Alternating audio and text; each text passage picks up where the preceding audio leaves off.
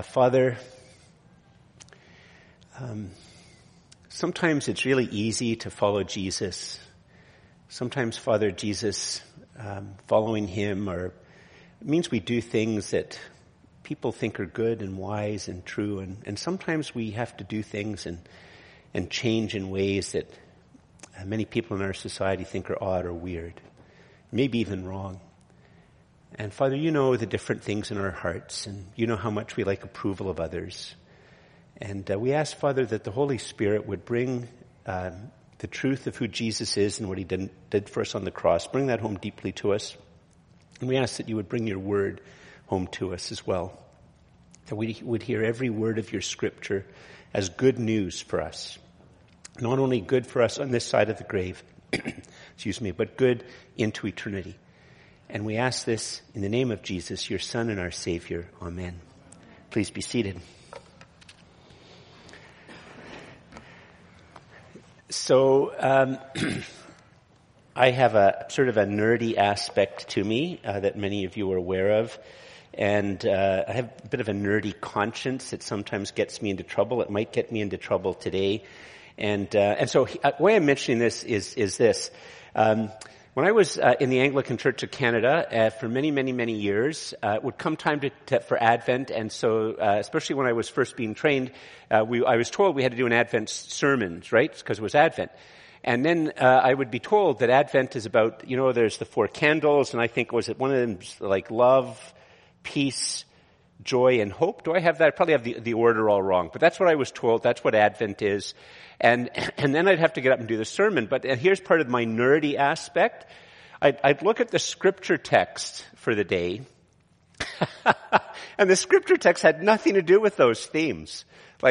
Maybe if you really played around with it like you did, and that's what I'd hear people do. They'd play around with it. Maybe there was this, I sometimes felt like if you took, enough letters from different words, you could make the word peace or something, and you could talk about that. So, I sort of think that my sermon should be based on the Bible text, not like I just do some things and add a couple of Bible verses. So, and then it got even more complicated because as I started to become aware of the whole prayer book and the English Reformation, I started to realize that actually how people talked about Advent isn't sort of how ancient Christians talked about Advent and how Anglicanism talked about Advent up until just a few decades ago. So anyway, I wrote a very nerdy blog that came out on Monday, and for those 2 or 3 people who read my blogs, if I don't get them done by 4:30 now, then they come out on Monday.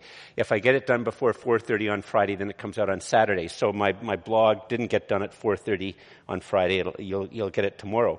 But one of the things I discovered is that Advent goes right back to at least the 5th century. In fact, I was talking to a guy who was a patristic scholar just a week or 2 ago, and he told me that for those guys in the 5th century, Gregory the Great, and I can't pronounce the name of the other pope, what they just did is codified stuff that had been going on a lot longer, right? So if it begins in the 5th century, it might have gone a century or more even earlier.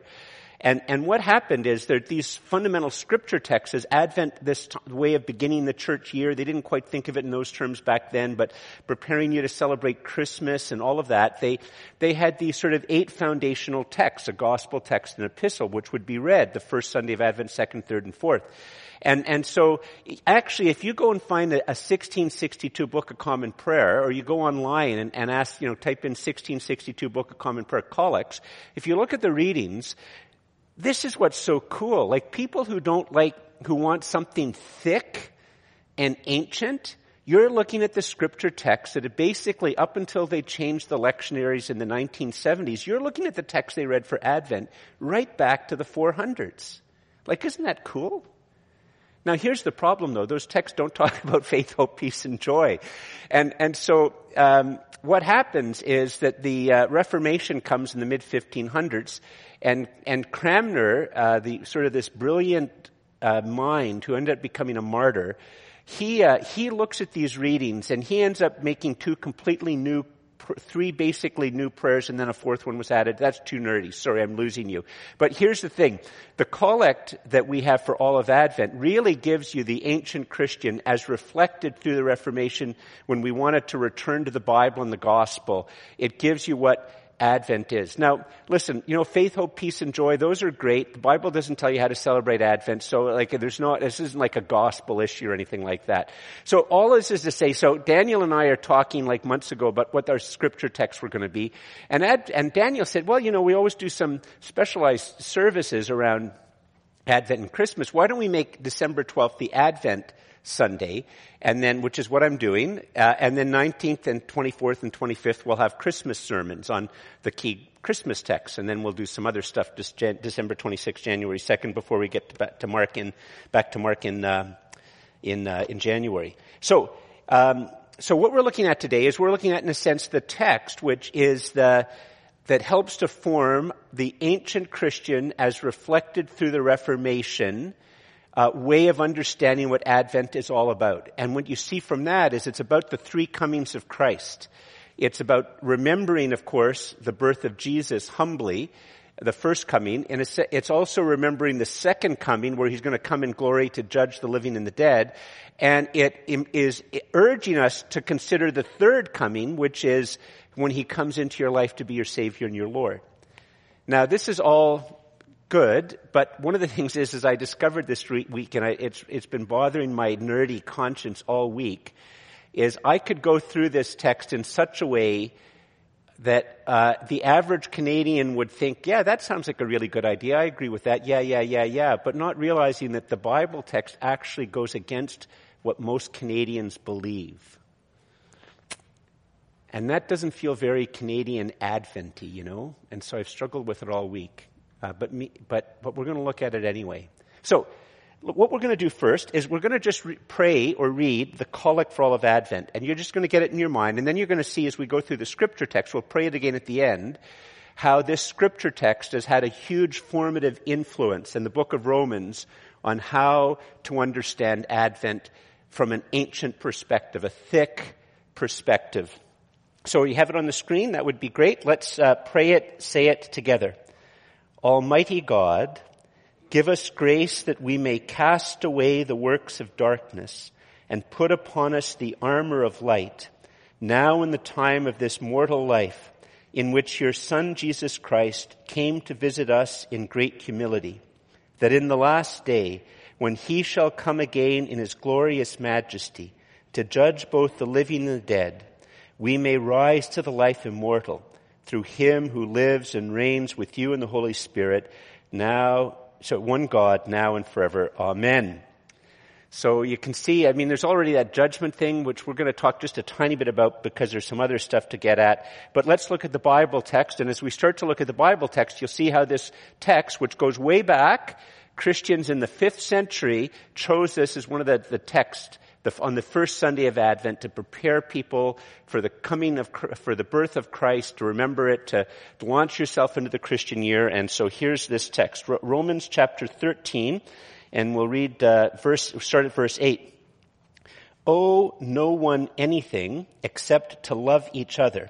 Just, by the way, if you have your own Bible, it's really good to follow along. We have it up there on the screen, and you online, you can see it down here. But if you're at home, get your own Bible. It's really good to have your own Bible and to be able to look around the text to see if I'm handling the text correctly and honestly and fairly. I'll read it again. Owe no one anything except to love each other. For the one who loves another has fulfilled the law. And here the word law doesn't mean like the law of Rome or the law of Canada. It means what we call the Old Testament and our Jewish friends call the Tanakh or the Torah. So it's saying all of the commands in the Bible. I'll read that verse 8 again. Owe no one anything except to love each other, for the one who loves another has fulfilled the commandments of the Bible, the law. For the commandments, verse 9, you shall not commit adultery, you shall not murder, you shall not steal, you shall not covet, and any other commandment are summed up in this word. You shall love your neighbor as yourself. Love does no wrong to a neighbor. Therefore, love is the fulfilling of the law. Now, that is a good text, but if you think about it for a second, it has something in there which is a bit of a puzzle. It says, love, verse 8, owe no one anything except to love each other. It's saying that somehow or another, I owe it to you to love you. That I owe it to people, owe it to each other to love them. Now, if you think about it for a second, this is actually an idea that Canadians would find like just common sense. Like if you were talking with, the Tim Hortons coffee person or, Bridgehead or Starbucks or something like that, and you got chatting with them because you're friendly with them, and you just talked about how there was this interaction and how a person was rude to you, they would just automatically say, well, it's just common sense, of course. Like everybody knows that that's wrong, that they shouldn't have been rude to you. They should have acted in a more loving manner, that what they did was wrong. And that would just be, that's like common morality in Canada. But if you think about it for a second, it's a very odd idea. Like, and it's not actually, it isn't in fact the case that it's obvious to most people in the world, either today or throughout history. Like, in classic Hinduism, the caste that you're in, you deserve it. If you're at the very, very bottom of the caste hierarchy, well, you deserve that. And if you're at the top of the caste hierarchy, you don't owe it to love a lower caste person. They would go, what? They're in this situation of abject poverty, impoverishment, and powerlessness because they deserve it, because of what's happened in their previous lives. That's common sense. I deserve what I have, they deserve what they have, and I have no obligation to love them. That would be common sense. If you think about it within the Quran is a book of conquest that Allah has basically commanded his followers and his people that the goal is that all of the world will be subject to Allah. And it wouldn't be an obvious thing from reading the Quran that there's an obligation to love. In fact, Muhammad had slaves. He was a warrior, and Muhammad was the greatest of all the followers of Allah. He was Allah's prophet. It isn't obvious in that context that you're owed it, that people deserve to be loved. They're owed it. And if you think about it, even, in fact, if you read like serious philosophers who take evolution seriously, it's not obvious that human beings are owed love because, at the end of the day, from an evolutionary and a scientific perspective, there's nothing special about human beings. Like, there's nothing special about us. There's really, in a sense, I have no more of an obligation to love you than I do to love a bird or a budgie or an earthworm. That, in a sense, you're all just sort of the same. We might claim certain things, and one of you might claim that I owe it to love you, but that's really not based on science or reason. It's just something that you happen to say. In fact, actually, if you really think about it, I know this is a discredited idea, but the reason it's discredited is actually because of the influence of Christianity, not because of anything inherent to the problem of taking naturalistic evolution seriously. A very, very good case would be that, in fact, I don't owe anything to the weak. The weak should die, and it's, in fact, better for the human race in the long run if strong people are able to exercise their strength, have the majority of the food and the money and the resources, and people who are poor will die off, and those of us who are stronger and will actually be making the human race in a stronger and better way. And I know that's a discounted idea, but it's not discounted because there's anything inherently wrong with the idea within that worldview. It ends up ultimately because, you know what?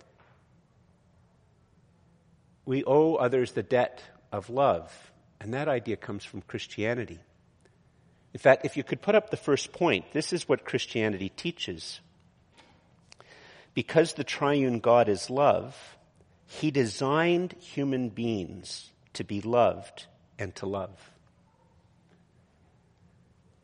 Because the triune God is love, he designed human beings to be loved and to love. That's how he designed human beings. If you go to an Anglican wedding ceremony, one of the things we say in the ceremony at the sort of the opening remarks is that the institution of marriage is something that was instituted of God in the time of man and woman's innocency. In other words, that God designed human beings, that some human beings would enter into marriage. And that's not something that was created because of evil coming into the world, that was part of God's original good intention. That's just how God designed human beings. And this is the same thing here with this idea, is that God designed human beings. In a sense, when we say, owe no one anything except to love each other, this is actually saying something that really, you'd have to think that it's a bit of a tension within other religions and philosophies, because there is something intuitive about that does make sense, even though then maybe our mind will come and say, no, Allah has said something different, or the Hindu scriptures have said something different, or the demands of Marxism or the demands of cultural theory or critical theory demand something very, very different than this. But, and so there's at least for some people, there's a bit of a tension between these types of things. But this is why, in fact, Christianity has this very, very deep understanding of why it is, in fact, the case that I owe it to the coffee person to treat them in a loving way. I owe it to the other drivers. I owe it to those in government to treat them in a loving type of way. Now, it's very curious that this powerful idea is seen right here in the text at the same time, and this is where my nerdy conscience issue came out. Because you see, just the text that I read, it could be understood in such a way that the average Canadian would say, yeah, I understand that. Because the average Canadian would say, well, you don't actually have to be married to live together. And as you know, but if you're living together, you can't cheat on your partner. Like, that's wrong. Like, that would be a very common idea, and you wouldn't have to do much to argue for that for most people. It would just be viewed as inherently correct. And even later on in the text, when it talks about sexual immorality, most Canadians, from within their own perspective, would understand themselves to be very moral people in the sexual matter. And so I could read both of these things and I could go on, but not realizing that actually the Bible is disagreeing with Canadians in a very powerful way, and I've struggled in my conscience all the way. And I wouldn't say struggled. The devil has told me that I shouldn't talk about this, but I thank you for praying for me. Here's what these two, it's right here, the word adultery, which is a good word to translate it in verse 9, you shall not commit adultery. And later on, when we read it in verse 13, there's the word sexual immorality. And in the original language, it's the same word. And the word is part of the porneia word group. But here's the problem. What does the porneia word group say? The porneia word group is basically saying that sexual knowing and sexual stimulation is a good gift from God, but is reserved to be enjoyed in the life of a biological male married to a biological female. And outside of that, we are called to sexual abstinence in singleness.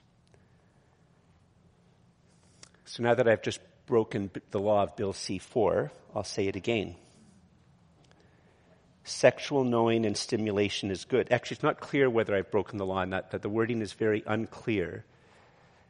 But because the wording is unclear, it might be that if I preach this sermon in a year, you'll have to bail me out later in the week. And I'm not saying that for laughs. It's going to definitely go to the courts. And it should concern Christians. If you haven't looked at it or read it, it should concern you.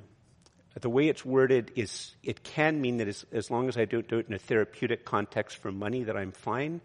But it's not clear that what I just have said is, in fact, breaking the law. It's not clear. And that was pointed out to the bill makers, and they refused to clarify it. So, it's not clear. I'm going to say it again. What does the porneia word group mean? It means this. Sexual knowing and stimulation is a good gift from God, but it is reserved to be enjoyed in the life of a biological male married to a biological female. Or, for those outside of that, sexual abstinence and singleness. Now, this is a heartbreaking text for many people. And I know that there are people here who struggle with this teaching, and I know it's very, very funny because nowadays when we talk about this, it automatically people think of trans and our trans family members or friends, or our lesbian and gay family members or friends. But in fact, this Bible doesn't pick on it. The word group doesn't pick on anybody. It's a word to all human beings. It includes, it's a challenge to men and women who watch heterosexual pornography or have affairs, or it's a challenge to all human beings. But it's very curious, isn't it, that it's in the same texts that say that we're owed love, that we have this thing here which many Canadians would say is very profoundly unloving.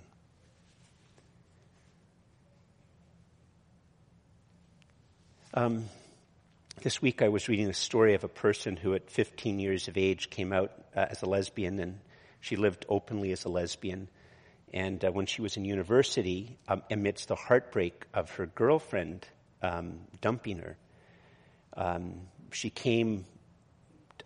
started, for a variety of reasons, looking at a couple of Bible texts, and then she started to get in this little bit of a journey as to whether, as she looked at the Bible text, as to whether this first century Jew had something for her life.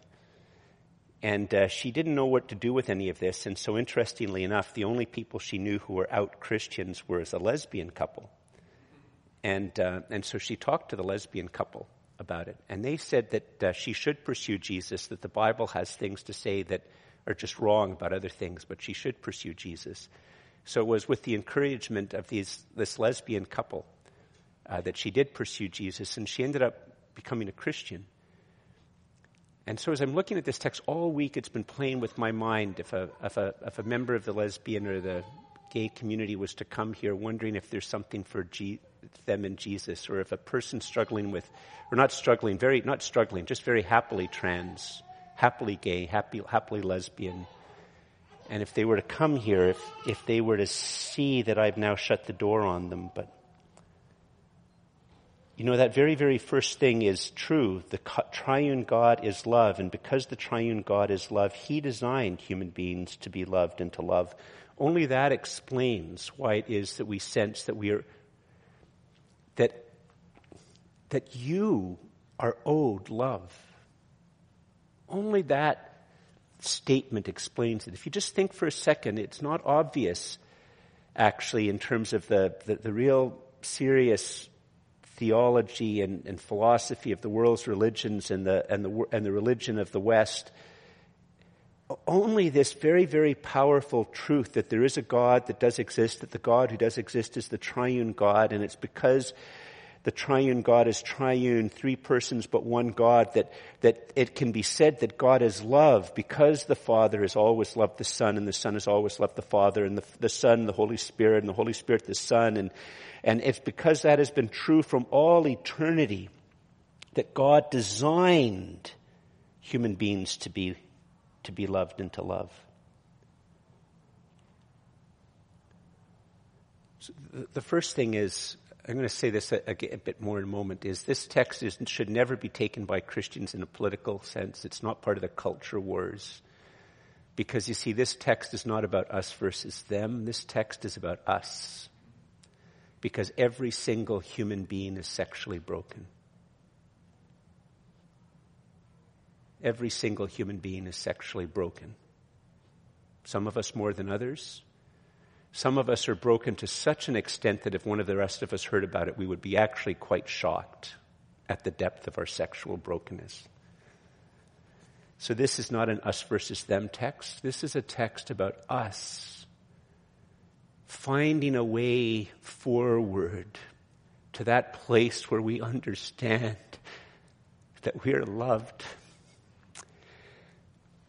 I've meant to show it, but a couple of weeks ago, when a month or two ago now, Louise and I were in Montreal for a couple of days, and we stayed on the south side of the Mount Royal, and there's this Mount Royal, it's a very beautiful park, and we decided to walk from where we were to the other side of the mountain to go to St. Joseph's Oratory. And it was just a beautiful time to go. You know, it was one of those times of the year where there was enough of the leaves on the ground that the ground was really covered with all these beautiful multicolored leaves, but there's still enough on the trees that you had the beautiful leaves on the bottom and above you all around, and it was a nice temperature. It was really beautiful. Anyway, we're wandering for a way. We're not in any rush, right? We're just taking a couple of days off. So we come to a map, and it was a very, very, very, very, very good, accurate map. It was only missing one thing. You are here. You look at the map and you think, well, that's a nice map, but I don't know where I am. Like, in other words, it becomes useless. And that's actually what goes on in our culture.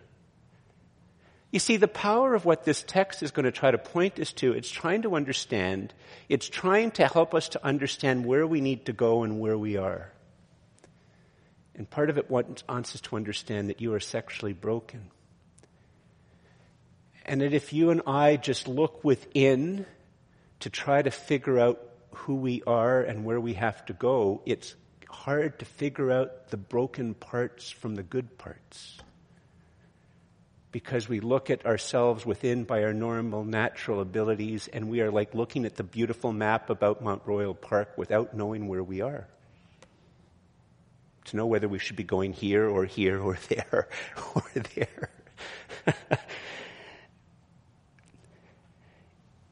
You see, you think about it as well, if because the triune God is love, he designed human beings to be loved and to love, that word designed is really important, and that begins to get at the great profound difference between the Christian faith and how most Canadians think about these things now, is because we're stuck by that word designed. And that we were designed by love, to be loved and to love. It means that we can't treat human beings as if we're just plastic, as if it's just clay and you can just mold that clay in any type of way. In fact, actually, if you hear of somebody treating another human being, if you come across a dad or a mom treating their kid as if they're clay that can just be molded in any type of way that the parent wants, what do we say? That's not loving. That's what we say. If we see that a man is treating his wife as if she's just sort of plastic, and or we treating her like she's a blank slate, and he can just paint on her whatever he wants, we say that's not loving. And it's because we understand on one fundamental level that if we are designed by love to receive love and to give love, that means we're not just plastic, we're not just clay to be molded. We're just not blank canvases. There's something there that can love and has to be loved. And we can't be reduced. And if we're designed, it means that there's things that we can do that might seem right to us, but are actually breaking us. Like, if you had an iPhone 13 Pro, and you happen to leave it over there, and one of the beautiful little kids picked it up and figured out that would be a great way to hammer in a loose nail on one of the chairs. You'd grab it from them. And why? Because an iPhone 13 Pro isn't designed to hammer and attack. And if the little smart-ass kid said, but it's perfect for it, you'd say, no, it's not designed for it. And consider a couple of other things. I'm not going to give you the answer to these things, but I want to try to show those of you all of us who have trouble thinking about this, and a lot of us Christians are embarrassed to even think about it or talk about it. And if you're listening in and you're here as a seeker, and now maybe you're not a seeker anymore, you're here as a skeptic, you came in sort of like this, but now you're sitting like this. Just consider a couple of these questions, because the fact of the matter is if you not only follow the trajectory of the fact that we're owed love, but follow the trajectory of these other things which you just think are obvious, you realize that you're actually on the Christian side of the conversation, not against it, but you don't realize it. Like, think about it for a second. Every single person almost everybody you meet will care Doesn't matter how secular the person is or how spiritual the person is. They care who their loved ones sleep with. If you meet a 25-year-old and they start to tell you that their mom has divorced their dad and she's sleeping with this guy, but he's a jerk, he's going to hurt her. They care who their mom sleeps with. And moms and dads care who their kids sleep with. But if you care who people sleep with, why can't God? Like, why can't God? And if in fact the true and living God is the triune God who is love, who designed us, maybe he actually knows maybe he knows what's right. Or if your kid begins to get caught up in neo-Nazi, racist literature, or if your kid gets caught up in something which not just says that there's problems with COVID-19 vaccines, but all vaccines, and they really get identified with that and start to tell you other types of stuff, and they start to hang around with people like that, and they get their identity out of it, you care about how their identity is being formed. You care what their identity is based on. But if you care about it, why can't God?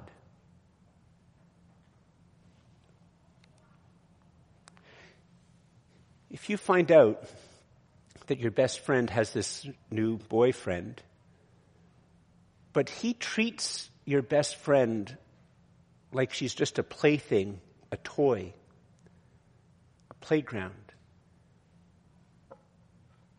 don't you sort of agree with the Bible teaching that a human being is more like a temple than a playground? That human beings are more like temples? That there's something sacred? And that human beings are just playthings or play toys? But you see, once you think these things, you're on the Christian side of the conversation. Now you're in the world of the Bible. You don't treat a person like a blank slate or like clay. And in fact, even if you think about it for a second, talk to alcoholics, talk to people who've struggled with drug addiction. But not just that, people have had to go into therapy for all sorts of other reasons. If you talk to an alcoholic, those of us who've struggled with any type of addiction, what they'll tell you is this, that the thing that was the most natural desire inside of them and the most powerful desire inside of them was ruining their lives. And they needed some type of therapy and help to get clarity, to set aside the desires that were more powerful so they could start to have sanity and freedom and control. But you see, if you understand and think that, now you're on the Christian side of the conversation. You're on the biblical side of the conversation. Could you put up the next point? Here's another thing. I know I have to be at my time. In every human being, you can see the truth that you are designed. And the truth that the design is bent or broken. In other words, that you're not just designed, but you're a little bit of a ruin. And so am I, by the way. When I say this, there's 3 fingers pointing back at me, okay? You think about it. If you go to a science fiction movie or anything like that, or you watch some documentaries, if you look at a documentary of like when a tsunami has gone through, or if you look at a documentary or movie where there's been a huge war or earthquakes, or you look at the tornadoes, stuff like that, we can all tell the difference between when there's been something like a tornado and there's just a pile of rubbish. The winds have just picked things up, helter-skelter, higgledy-piggledy, thrown them in a thing, and it's just a big jumble. You can all tell the difference between that with very rarely making a mistake, and between something which has now been damaged and ruined. There's a difference between what the forces of nature create, which is just a jumble of chaos, and what human beings design, and now maybe due to the stress of the wind or over time, if you're watching science fiction things, or fantasy things, are now like ruins starting to crumble. You can see the design, and you can see the design. You can see that human beings aren't a jumble. There's a very interesting book by Eric Metaxas that came out just about a month ago called Is Atheism Dead? And the title, which I don't think is the world's greatest title, but it's a play on words to the famous Time magazine cover in 1966 that is God is Dead. And the interesting thing that he does time and time again throughout the book is he shows from science and from archaeology how things have developed since 1966. And the fact of the matter is that every week, every month, every year, the evidence of design of human beings goes up like this, and the possibility of randomness is going down like this. When Darwin developed his theory of naturalistic evolution, fundamentally they thought a cell was just sort of like a little bit of jello covered in a pouch, like in a pouch. Now, you study the life of a cell, the more they study and understand about the cell, the more it is unbelievably complex and designed. The more they know about the universe, the fact that our life wouldn't exist if the moon wasn't the exact size it was in the exact distance from us. It goes on and on. If we weren't in this obscure corner of the galaxy, life, all these things. And then in human beings, and not just human beings at a scientific, biological, physical level and environmental level, but also the way that we're social, the way that we're formed, the way that the longings and the yearnings of our heart. There's all this idea that we're designed, but also that there's something broken about us, which is why I said that every single human being is sexually broken. Every single one of us are ruined. Our sexuality is part ruin.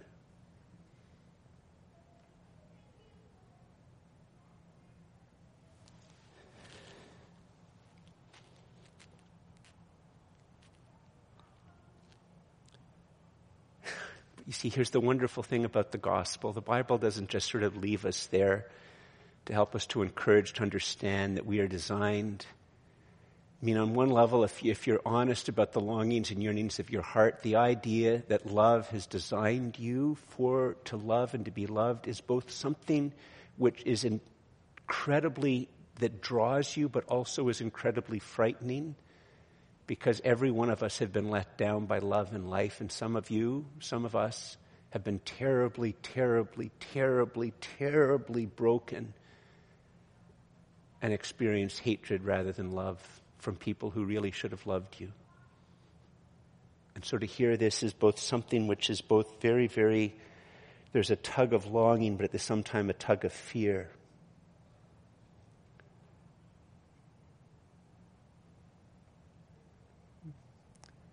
The Bible provides this profoundly good news. Look at what it continues to say in verses 11 and following. Besides this, you know the time, that the hour has come for you to wake from sleep, for salvation is nearer to us now than when we first believed. The night is far gone, the day is at hand. So then let us cast off the works of darkness and put upon us the armor of light.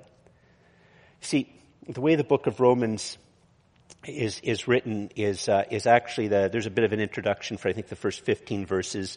Then verse 16 and 17 it's almost as if they give a précis of what the whole book's going to be about. Then verses 18 to halfway through chapter 3 is just telling you the problem of us being not able to save ourselves, that they're broken, there's something bent about us, there's something ruined about us, and that what we do is ruined and ruinous, and that we can't save ourselves. And then from the last half of chapter 3 up to chapter 11, it is a glorious, constant exposition of how God has done something in the person of His Son to rescue and restore people who cannot rescue and restore themselves, that it's all been done by Jesus, that it's not just something happenstance, that before you even thought of Jesus, He thought of you. Before you started to think of going towards Jesus, He was calling you, that the Holy Spirit was moving in your life to draw you to Jesus, and when He draws you to Jesus, you put your faith and trust in Him, and that everything that had to be done to make you right with God was done by Him, that you receive what He has done, His finished work, and that when you receive it and He comes into your life, He never lets you go. He never forsakes you. The triune God is love, and if you could put it up, in love He came to save you. In love He walks with you. In love He will come to judge the living and dead and bring in the new heaven and the new earth. In love He came to save you. In love He walks with you. In love, he will come to judge the living and the dead and bring in the new heaven and the new earth. And that's the profound good news. And he doesn't wait until you've restored and renovated yourself perfectly. He comes to live among the ruins. He lives among the ruins. He redeems the ruins. And one day, even the most ruined who have put their faith and trust in Jesus, in the new heaven and the new earth, well, you will be, if we saw you on this side of the grave, we couldn't look at you for your glory. We'd want to worship you because we're idolaters. Our eyes couldn't stand the brightness.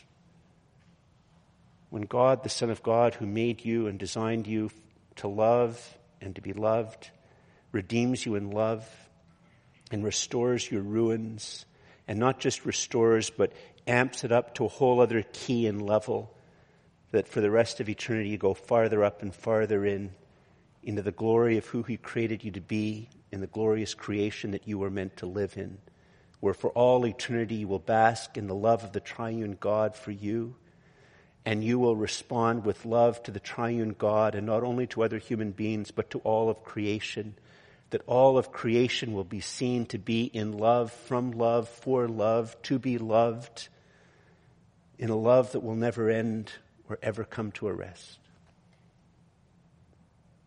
And where every day is better than the day before, and it will be hard to imagine how the day to come will be even better than the day to be. But when we wake to that new day will be even better and greater than the day that was, and the day to be will be greater still, everlastingly.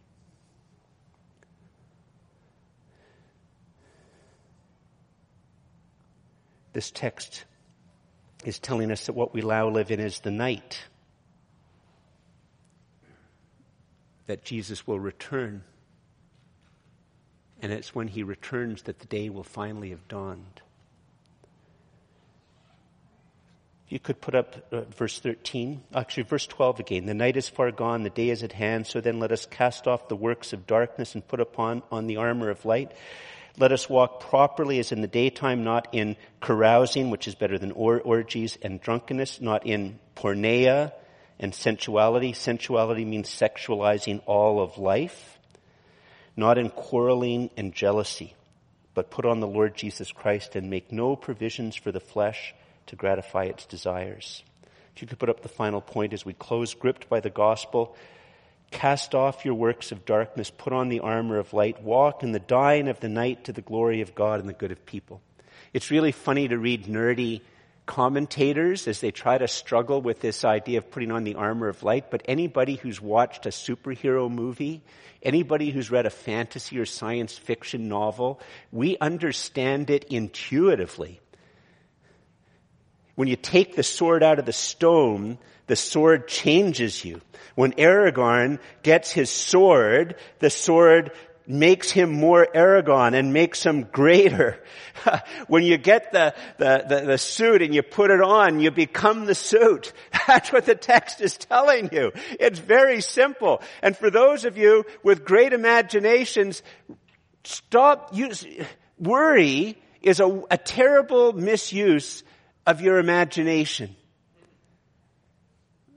I'm preaching to myself. Like, imagine as you wake up every day, today I'm going to take off those things of darkness. I'm going to take off despair. I'm going to take off resentment.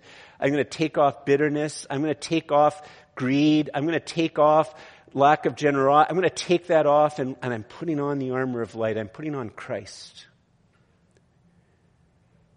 How am I going to deal with my temptations? I'm going to cast away those things. I'm going to put on the armor of light. And gripped by the gospel, day by day, I'm going to cast off the works of darkness. I'm going to put on the armor of light. And I'm going to walk in the dying of the night, because that's the time we're living in, to the glory of God and the good of people. I'd like you all to stand. If you could put up the collect again in closing, that would be wonderful. In light of this wonderful text, Let's pray together the collect for all of Advent. Almighty God, give us grace that we may cast away the works of darkness and put upon us the armor of light, now in the time of this mortal life, in which your Son Jesus Christ came to visit us in great humility, that in the last day, when he shall come again in his glorious majesty, to judge both the living and the dead, we may rise to the life immortal, through him who lives and reigns with you in the Holy Spirit, one God, now and forever. Amen. Father, help us to put on the armor of light. And Father, if there are any here who have not yet given their lives to Jesus, Father, I ask that you just help them to surrender, to give their lives to Christ. We know you, Father, that you will receive them as they turn to you, as they turn to Jesus. Father, pour out the Holy Spirit upon us as we remember your Son's death and resurrection, as we pray, as we continue to receive grace from you together. We ask this in Jesus' name. Amen.